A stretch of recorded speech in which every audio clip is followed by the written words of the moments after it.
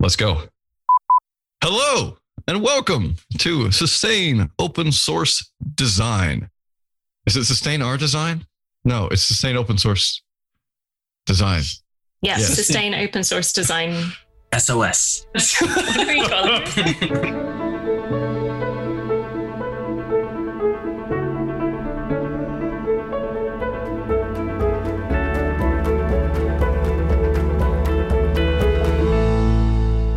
Hello and welcome to Sustaining Open Source Design. Was it Sustaining Open Source Design? Sustain Open Source Design? Nobody knows, but it's all right because the experience is right either way. We are here to talk about the confluence of design and open source. How do they work together? What are the interactions like? And what happens to people who work in both fields? I'm really excited about our guests today because not only are they working in both fields, they also work in space. I tried to make a joke. It didn't work. Let's move on. We have other panelists I want to introduce before we talk to our guests because they'll be talking most of the time and these voices may pop up and you may not know who they are. So today I am joined by my fellow host, Memo Esparza. Memo, how are you? Hello, Richard. I'm great. Dialing in from sunny Mexico. Always sunny Mexico. I've yet to hear you really complain about the weather. Errol Fox, calling from another beautiful weather place. How are you doing today? I am good. I am calling in from mild UK. Fierce mild it is, indeed. Django Skarupa, how are you doing today? I'm doing well. I've got the windows open. It is so wonderful and nice out in New England today that I may just take a walk after this. That sounds great. I'm, of course, Richard Littauer. I'm calling from Scotland, which looks about as depressing as possible outside. Unsurprising. But our guest today, while sometimes thinking about interstellar things where the weather doesn't matter, is the wonderful Jen Collar. Jen Collar is a user experience designer at the MAST Network Telescope. I don't know. We're going to figure it out. Before we get into that, Jen, how are you doing today? Hello, I'm doing well. I also received a light sunburn this morning because the weather is so nice today. Awesome. I'm really envious. All right. So I clearly don't know exactly what you do or where you do it. Can you fill me in on the deets? So I work at the Mikulski Archive for Space Telescopes, and we call it MAST for short all the time. So that's located at the Space Telescope Science Institute, because apparently astronomers, and I think scientists in general, just really love acronyms and very long titles.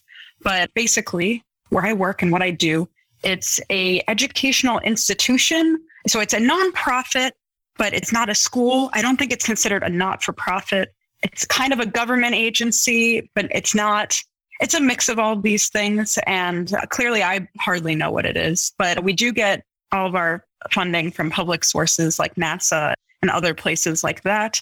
So it means that all the work we do has to be open, and the data that we get to the archive that I work at is, well, not quite all, but almost entirely free and open, and will be at some point. So the archive I work at is an archive of space telescope data. So we hear about space telescopes like the Hubble, James Webb, Kepler, TESS. So all these space telescopes, they're out in space. We think it's great. It has something to do with science. But how does it actually help science? The data, they takes lots of beautiful images and not so beautiful images, lots of scientific information coming through these telescopes, gets beamed down to Earth, goes through a convoluted pipeline. And then how do the scientists get to it to do the research? Well, we collect it all in an archive, and the scientists and anyone, because it's public, anyone can go to this archive and access the data from these telescopes. So that's where I work. I work at an archive that you can use to search for space telescope data. That is really cool. So you work at an archive. How many scientists work at the archive with you? Like how many colleagues do you have there? And then how many users do you have who don't work with you, but who access and use the archive? There's roughly 30-ish people who work in the archive that I work at. So the Institute it's a much larger number, maybe around 800 people. But so we're a subset. And about half of the people I work with are developers and testers. And then the other half are scientists. So I guess roughly 10, 15 scientists I work directly with. But then at the Institute, there's a lot of other scientists as well. Very academic place. I've never met so many people with PhDs before. People with PhDs are regular people, it turns out, though. I learned this recently. We're scared and confused, and then we get a PhD somehow. So you said like scientific stuff, like data, and my kind of design, or the kind of design that I do, as I think most other designers also kind of share this, is like, oh, the data, the stuff. What are we sort of consuming as designers, or what are we working with as like information? And what does that information need to have done to it in order to meet the needs of the people that want to do other stuff with it? So I think what I'm asking is, what do people want to do with that data, and how do you facilitate that process as a user experience designer? So we have a lot of different types of data. And so I'm not an astronomer, so I can't speak in detail about all the different types, but there's something called time series, which is a series of events over time, how bright light is. So it ends up looking like a line graph. Then there's also more traditional images. There's spectra, cubes. I still don't fully understand what that is, but there's all sorts of different things that scientists might want to access for different reasons. And so something that I've learned while working here is that astronomy is a very varied career, very varied field. There's people studying all sorts of things. I know someone who only studies interstellar dust. I don't know what that is, but I suppose it's enough that you can go get a PhD about dust in space. And, there's people who study exoplanets, or specifically atmospheres and exoplanets, or whatever particular field people get into, astrobiology, or just general physics. So there's a lot of different things that people want to do. I think it's one of those situations where people get so in depth with their particular field that a lot of times they might not even understand what the next person's doing, even though they both are astronomers or astrophysicists, but they have very different backgrounds. So when I'm designing, I need to be thinking about all of these people who might be coming to our archive for very different reasons. So there's two main focuses I have that I think about on a high level. And so it's data searching. So let's say someone comes to the archive and they already know what they want because they have a very particular thing that they're studying, and they maybe even were a principal investigator on some telescope time. They know they just want to get at that data and they know what it is. So I want to make it as easy and quick for them to get in and get it and get out. And then there's this other concept that's more about exploration. And so maybe someone doesn't know what they want. They just have a general area of interest. They want to see what data even exists. We have a lot of data from over 15 telescopes, and a lot of them are really old and people haven't heard of. So maybe one of them has data that might be relevant to someone, but they would never have known to look for it. So that's also something I'm thinking about with design, is how do we lead people to new things that they might not have known they were looking for, but actually is very valuable to them. And so I suppose that there's a third area too. So that's within the archive, but then there's also the analysis part. So that's just finding the data. But then after that, what do they do? So I also do some work on data analysis tools and designing how those tools work. And I'm super fan of space stuff, so I have a million questions. But I will start with two. How did you end up there? I think that's my first question. I'm super interested, like how following your design career, you end up in that kind of stuff, because I believe that science, it's a huge area for designers to have impact in. So really interested in, how the designers can also follow that same path and end up in science. I think that's super cool. Okay. Well, I totally agree with you. I think this is an untapped area for designers. I think I might be one of the only designers working in astronomy at all. I've possibly heard of another one in Australia, but it's really rare. It's very rare. So it's not a very explored space. The way I got this job, when I went to school, I knew I was interested in science. I studied medical illustration. Now, I was going for more of a traditional illustration background, but I did get involved in tech while in school. So I got a little bit of science background. I was interested dabbling. But then my first job out of school that I managed to get was just a traditional tech job at a very boring corporation that is very old and slowly dying. But, it was my first job out of school. It was in user experience design, and it was even in gamification. So it was a really great first job, but the subject matter was not interesting at all. I didn't want to stay there long term, but I did stay for a few years, kind of grew my skills. So my partner is from Baltimore area, And his mom knew I was looking for jobs. And so very subtly, and so she still lives in Baltimore. Very subtly, she started sending me job openings in Baltimore. And I had no idea why she was doing it. No ulterior motive, I'm sure. But she was sending me a lot of jobs that weren't quite relevant, not design. I don't think a lot of people understand the difference between user experience and development if they're not working in tech. And so, but then finally, she just happened to send one design job, and it was to Space Telescope. And it sounded really cool. So I applied and it worked out. But I think the interesting thing is I didn't find it myself in this case, but I don't think a lot of people think to look. A lot of designers, they're looking at all the traditional places where they expect designers to work. But designers can work basically anywhere. So if there is a topic or subject that you're interested in, it's actually really great to try to explore and find the place that needs a designer but doesn't even know it. I got a lot of student jobs doing that. So I think, and it's like totally acceptable to cold call people too, and, just reach out and see if they need a designer. And suddenly they might realize that they actually do. And that's how I got involved in open source as well. There was a project at my university that I just reached out and asked if they needed a designer. And then they said, oh, yes, that actually would be really helpful. And that really definitely started me in this direction. Second question, are you focusing on the data consumption of the telescopes and these different inputs, or are you also including in your work like some visual outputs, images and space photos and that kind of stuff? So the main part of my job, I'm focusing on the data after it's gone through a pipeline and a lot of adjustments have already been done to it. And I'm just focused on getting scientists and whatever users of our archive to the data. And so that connection. Recently, though, I have become more involved in the design and conceptualization of how we visualize data. And so I say visualize, but I actually mean sonify, because I've been working on sonification and data sonification and alternate ways that we can consume data and learn to understand it. So I've sort of started branching out into data itself, but that has been a recent thing.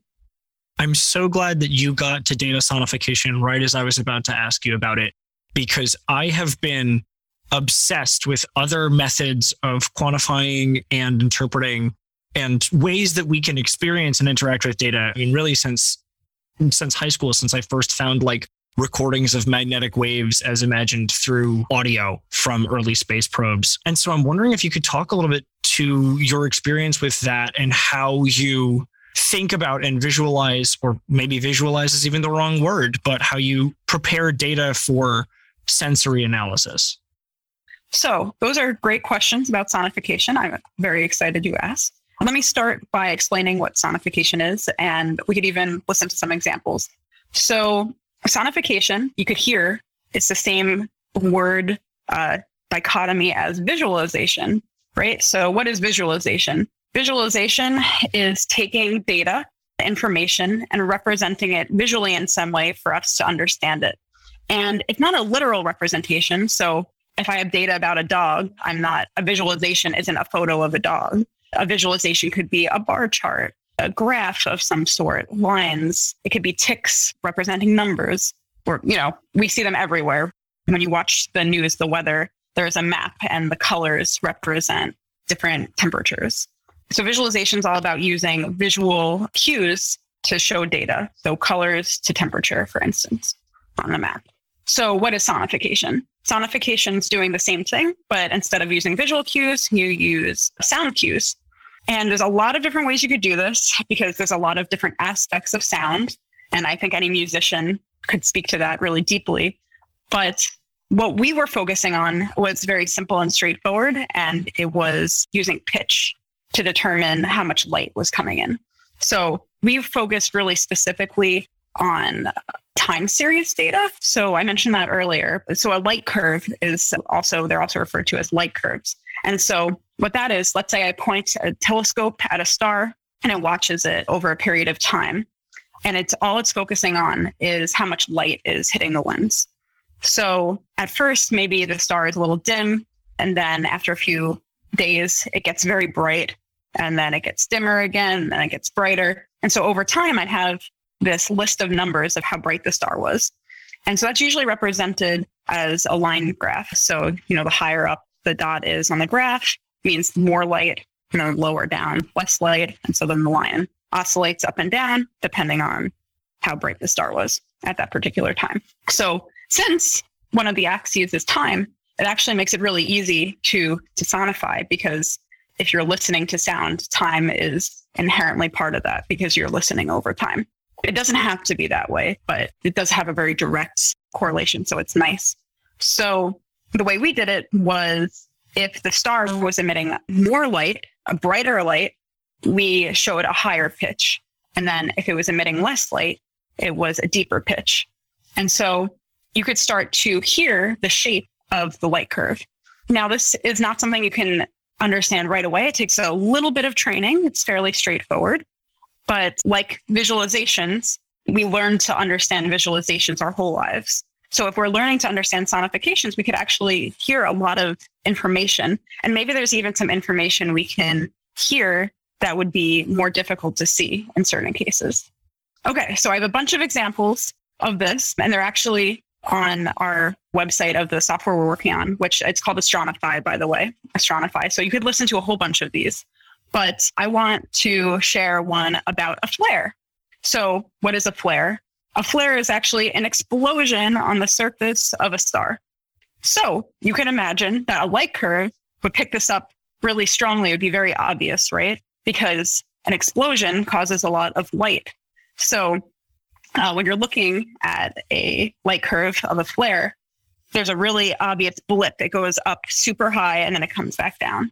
And so the same thing when you're sonifying it, you're hearing a baseline star, which has a few oscillations in sound. And then suddenly there's a really high pitch jump, and then it comes back down pretty quickly.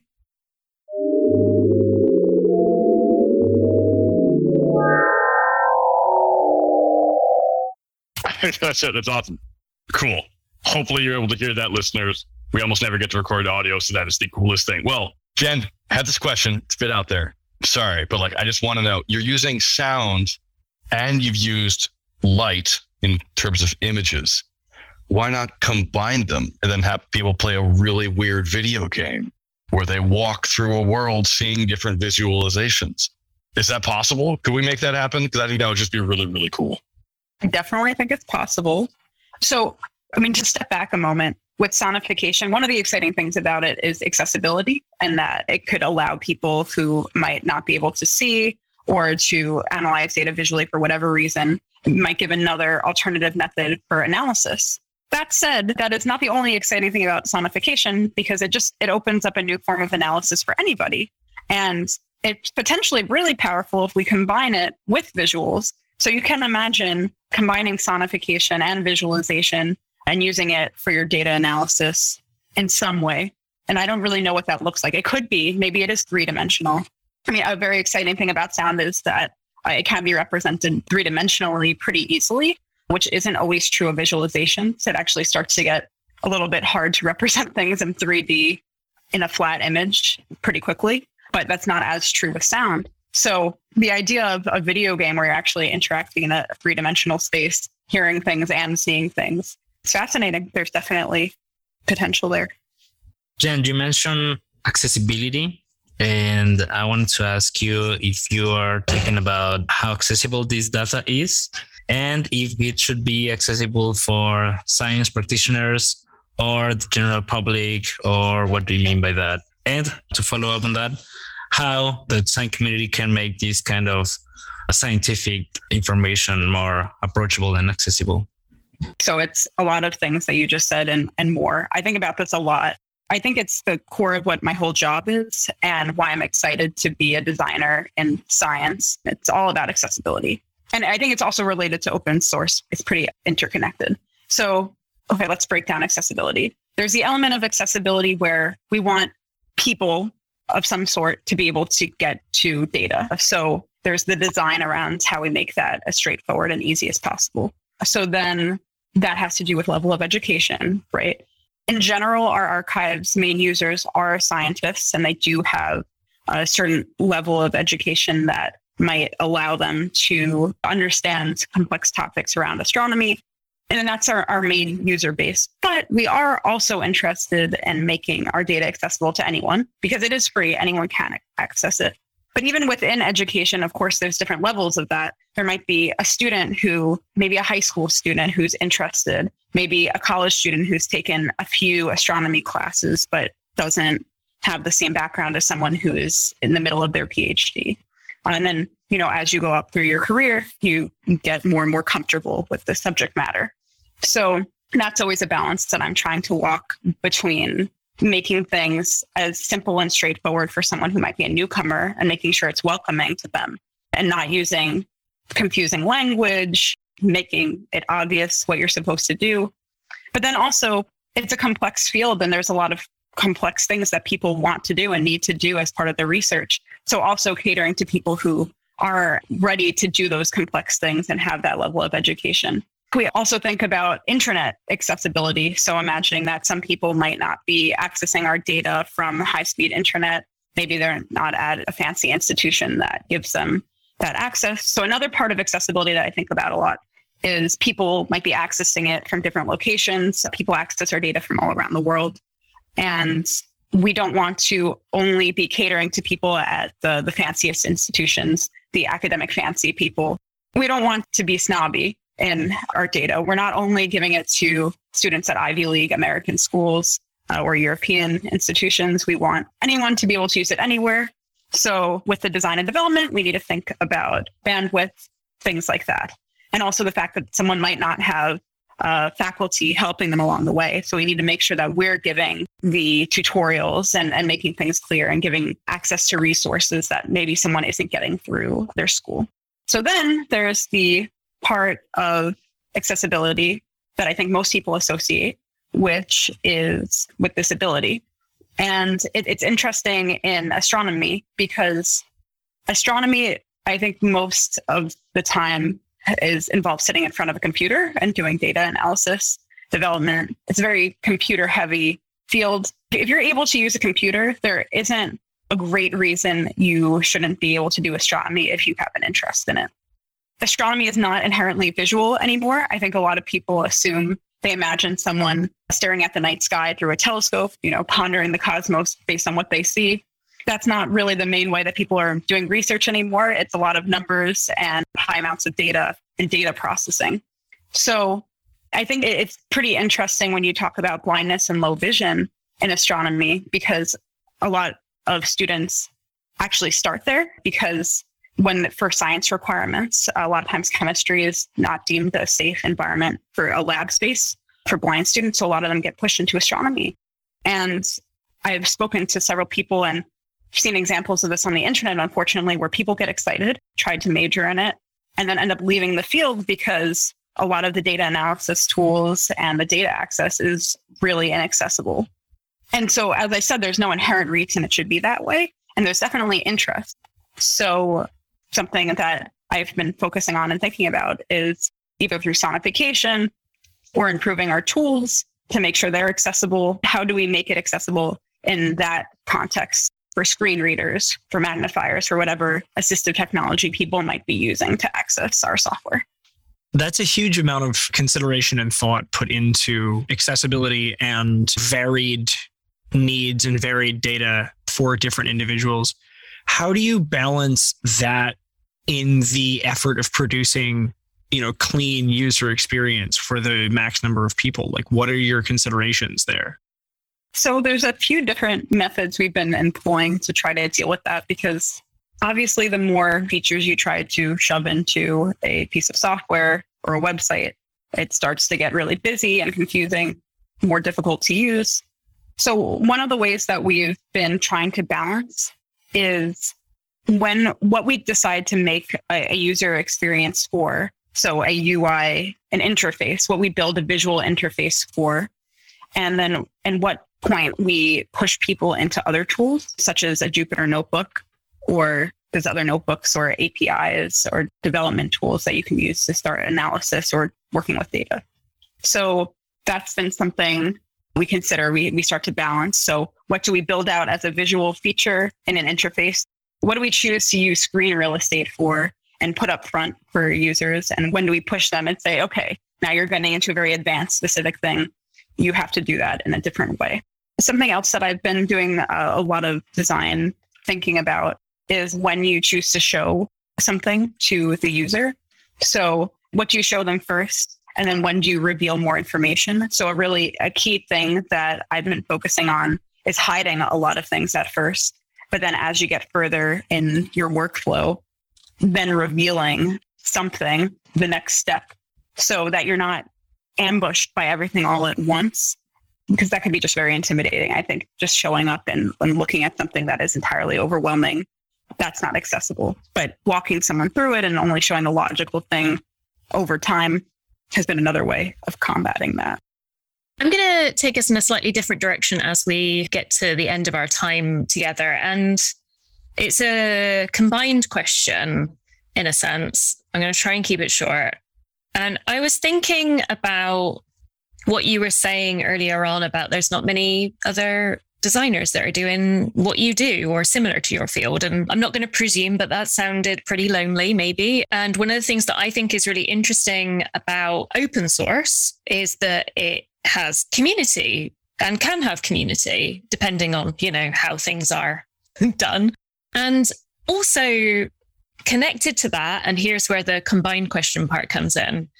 I think about designers, particularly within entering into the space of open source, and how often a lot of designers of all different kinds are not really, what's the word that I'm looking for, challenged, or they get bored, right? I know so many designers that are so fed up and bored of their corporate gig where they're just designing a shopping cart experience for another customer.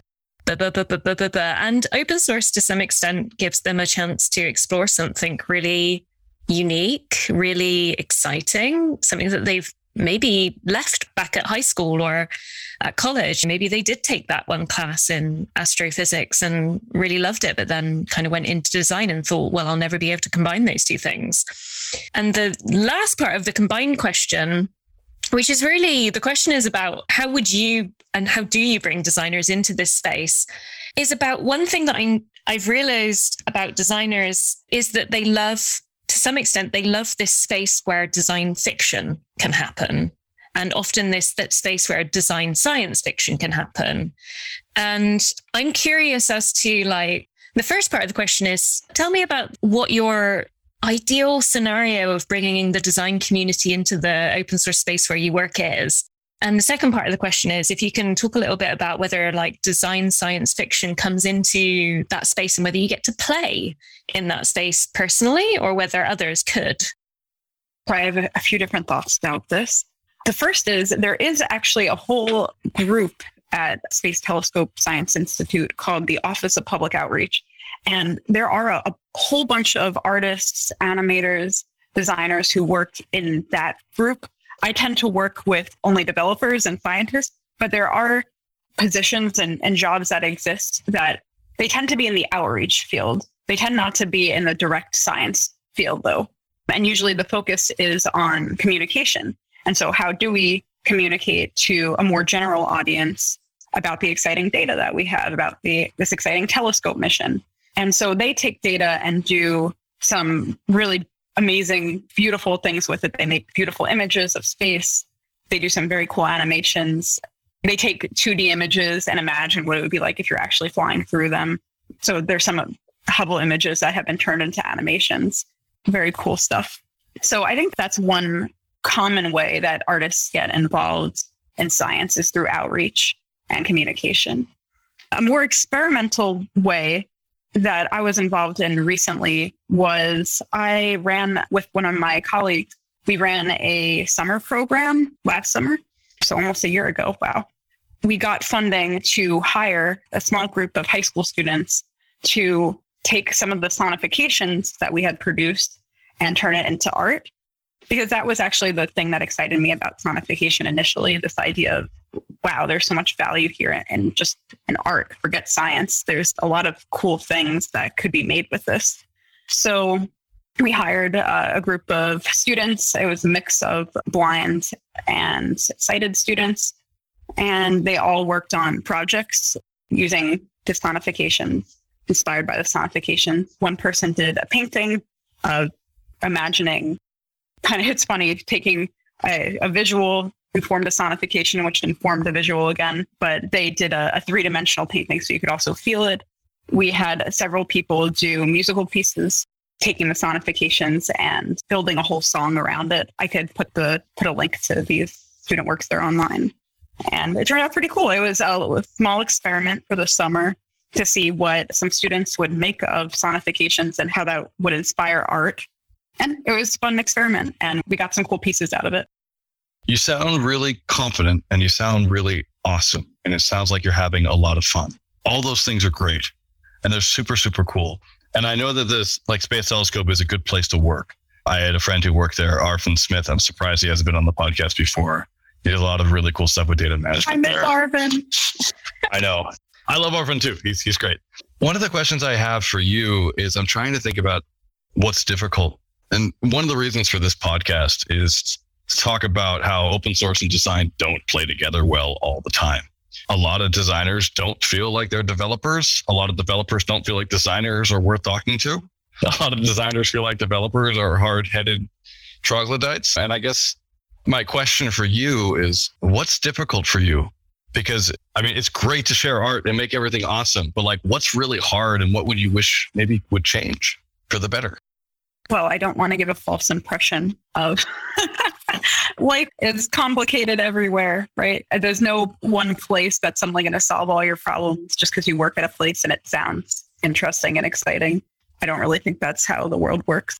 I am excited about science in general. So a lot of the projects I'm on are fun, but something that's difficult about being a designer in a space where there's not a lot of other designers is you sort of have to pave your own way and in some cases force yourself into places where you're not necessarily, I think wanted is the wrong word, because people do want their work to be easier to use. They want people to like using the things they build. So I think people see value in design, but a lot of times they're confused about where your place is. And so I definitely had to kind of forge my own path a bit and force myself into certain development situations where they had never worked with a designer before. And so that definitely took time.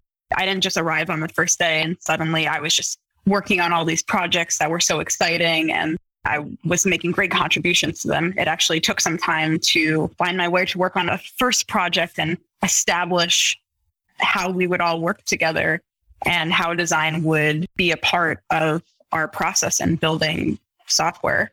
And then from there, once you get comfortable, then it is easier to be confident and sort of insert yourself or see opportunities where you can help. So suddenly you find yourself in that position. But I don't think you ever just get a job and you're in that position immediately.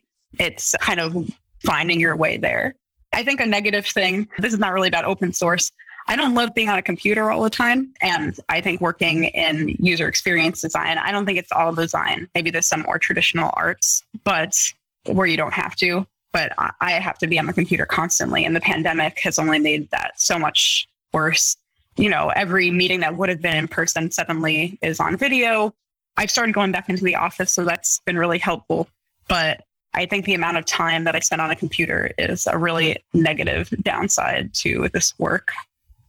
I think we all feel you on that one. The thing I would suggest is MIT Media Lab has this thing which can make physical stuff out of any sort of algorithm, if I recall correctly. So maybe we could have a Play-Doh version of the Sonoscape where you feel it in your hands instead. I don't know. I'm trying to get away from my computer. I'm trying anything that'll work. I think that's a really good answer. And I think you're right that it isn't always easy for designers and you do have to try to fit in. And like you said, you didn't even think this job existed. Someone sent it to you. It wasn't something you were looking for per se. And I also think that's really common. Astronomy is not something that people normally just go into and get into. It's a really weird bag. And so is design and so is open source. So I think we're all kind of there together. I also think that design specifically has a complicated relationship with creativity. So I think a lot of what you're talking about around creative expression that is filtered or goes through a design process or filter, I think that I personally, as a designer, don't quite know what my connection is to creativity anymore. And I think one of the reasons I started doing stuff in open source was to be like, is this a space where I can feel like I'm being creative? Because I used to be creative with my design and I used to be creative with art and things like that. So it's great to hear that there is a space for designers where they can be creative and that there is a lot of exploration as well. So I'd love to see more open source projects that really embrace this, maybe tension and maybe exploration aspect of creativity and design and open source. Maybe there's something that can happen there. I love what you just said. And I also, another struggle that reminds me of is I think when I grow up, I want to be an artist with a capital A. And what does that mean? You know, when you're a kid, you think that's so simple. Oh, I'm just going to paint and someone will pay me and I'll be able to afford to live. And that is very difficult. So I really love user experience design. I think it uses that part of my brain, but it also doesn't feel like art a lot of the time. And so I think for a long time, I was dissatisfied with that or a bit self-conscious, feeling like I'm not actually an artist. Is this even art? Is this even design? What is this? It's just tech. And working on it all day, it takes a similar amount of creative energy. So if you do have personal art projects that you want to pursue, I find that a lot of times I don't have that creative part of my brain doesn't have energy anymore because I'm putting it all towards my job. But luckily now I'm interested in my job, so it doesn't feel like a waste as much anymore. But I think in the past, I really struggled with that. I would feel like I used up all this creative energy on something that is so boring, and then I had nothing left for myself. So that's definitely a struggle. But I think now, as I've been working longer and kind of wrestling with that, I think I'm more at peace with it because I don't know, like, what's an artist anyway? It doesn't mean anything. It can mean whatever you want. Your art can be just how you impact the world and how you apply design to the world in a creative way. I wish you could see, listeners, there's also lots of nods from us as well. I think this is probably a good place to end it, Jen. That was wonderful. Thank you so much. I'm glad you have a space where you feel you can actually perform that art and make that art at work. Sometimes, not all the time, of course, but it's really great that you get to do such cool things. And I just love your work and I think it's really exciting, and please keep it up. For those listeners who want to learn more about it, where can they follow you and Space Telescope on the web? So on Twitter, you could follow Space Telescope Science Institute, the entire institute at Space Telescope. And you could follow the MAST archive at MAST News. All right. And all of those links will be in the show notes. We have one more thing. Yes, we do. Spotlight, the really cool part of the show where we talk about things that are not ourselves. Generally, we focus on projects, people, places, nouns, which need more light shown on them or love sent their way, things which have helped us out or are just plain awesome. Errol, what is your spotlight today? Well, as we were talking, I wanted to find something that was themed. So I found an open source project that is a coordination tool for all of your discovered space stations and base locations across your saves in No Man's Sky, which is an amazing video game where you get to fly around space and listen to an amazing soundtrack by 65 Days of Static and just feel like you're a full space pilot. And there's open source projects that help you live your best life in space on No Man's Sky. So that's my spotlight for today. Nice. Awesome. Memo? My spotlight for today is not an open source tool, not a web page. It's actually a book that changed my life. And thanks to this Out of This World podcast, just reminded, its name is Nightfall. It was originally a story by Isaac Asimov, but rewritten by another writer, making it into a whole book. It's a novel and it has a lot of sci-fi stuff. So do check it out. Nice. Thank you. I'm going to go with Techeng Xie, which I'm probably mispronouncing. Techeng Xie is also known as Sam, a master of performance art. I think of him a lot whenever I think about art. He locked himself in a cage in New York for a year without talking, writing, reading anything, and had someone notarize it, took one photo of the entire thing. And that sounds like heaven. So I'm just grateful that he did that. Django, what's your spotlight? I have two, and I'll hit them very quickly. One of them is an open source project that I love in my own creative life, to have easy access to creative fonts and creative resources in a way that I don't have to spend my hard-earned money for them, that I can support in additional ways. And so Open Foundry is a repository of open source typefaces, and it is marvelous. I've been using them for a little while now, and they're great. 10 out of 10 would absolutely recommend go support them. And based on the conversations that we were having near the tail end of this podcast, I really wanted to recommend some of my favorite performance art, which is Lamont Young's Compositions 1960, which are a series of compositions, and I'm putting those in quotes, dear listeners, that are each invitations by performers to do some very strange things on stage. One of them invites the performer to attempt to push a piano through the nearest wall, and the performance is over when the performer is tired or the piano has successfully made it entirely through the wall. And I love all of these performance scripts, and they're just fantastic ways to reframe the way you see yourself as an artist and the way you interact with your audience. All right. Little whirlpools in the middle of the ocean. Thank you, Django. Jen, what is your spotlight today? So I'm going to focus on accessibility. I want to recommend a really fantastic book I read earlier this year called Sitting Pretty by Rebecca Tausig. She also has a really great Instagram book, but it's, I think, a very fantastic, accessible read into accessibility and understanding other their lives who might have different situations than you. Also, on accessibility, my favorite font that I use a lot is Atkinson's Hyperlegible. And that is free. And I just use it all the time now because it's hyper legible. All right, Jen, this was great. Thank you so much for coming on. I really enjoyed it. Listeners, I hope you enjoyed it too. If you're interested in talking more about design or open source, do check out our discourse at discourse.sustainoss.org. If you're interested in talking to us at all, if you have any comments, go to sustain@OSS. We have not abstained from social media, although we probably all wish we did. If you want to just send us an email, you can do so at sosdpodcast@sustainoss.org. We will check those messages and respond back to you if you'd like to be a guest or you know someone who would be a great guest. Or if you just have any comments about space and want to send them on to Jen or us, or design or accessibility, please do. We aim to be accessible. Thank you so much. And Jen, this really was a pleasure. Thank you. Good luck with everything. Thanks for having me.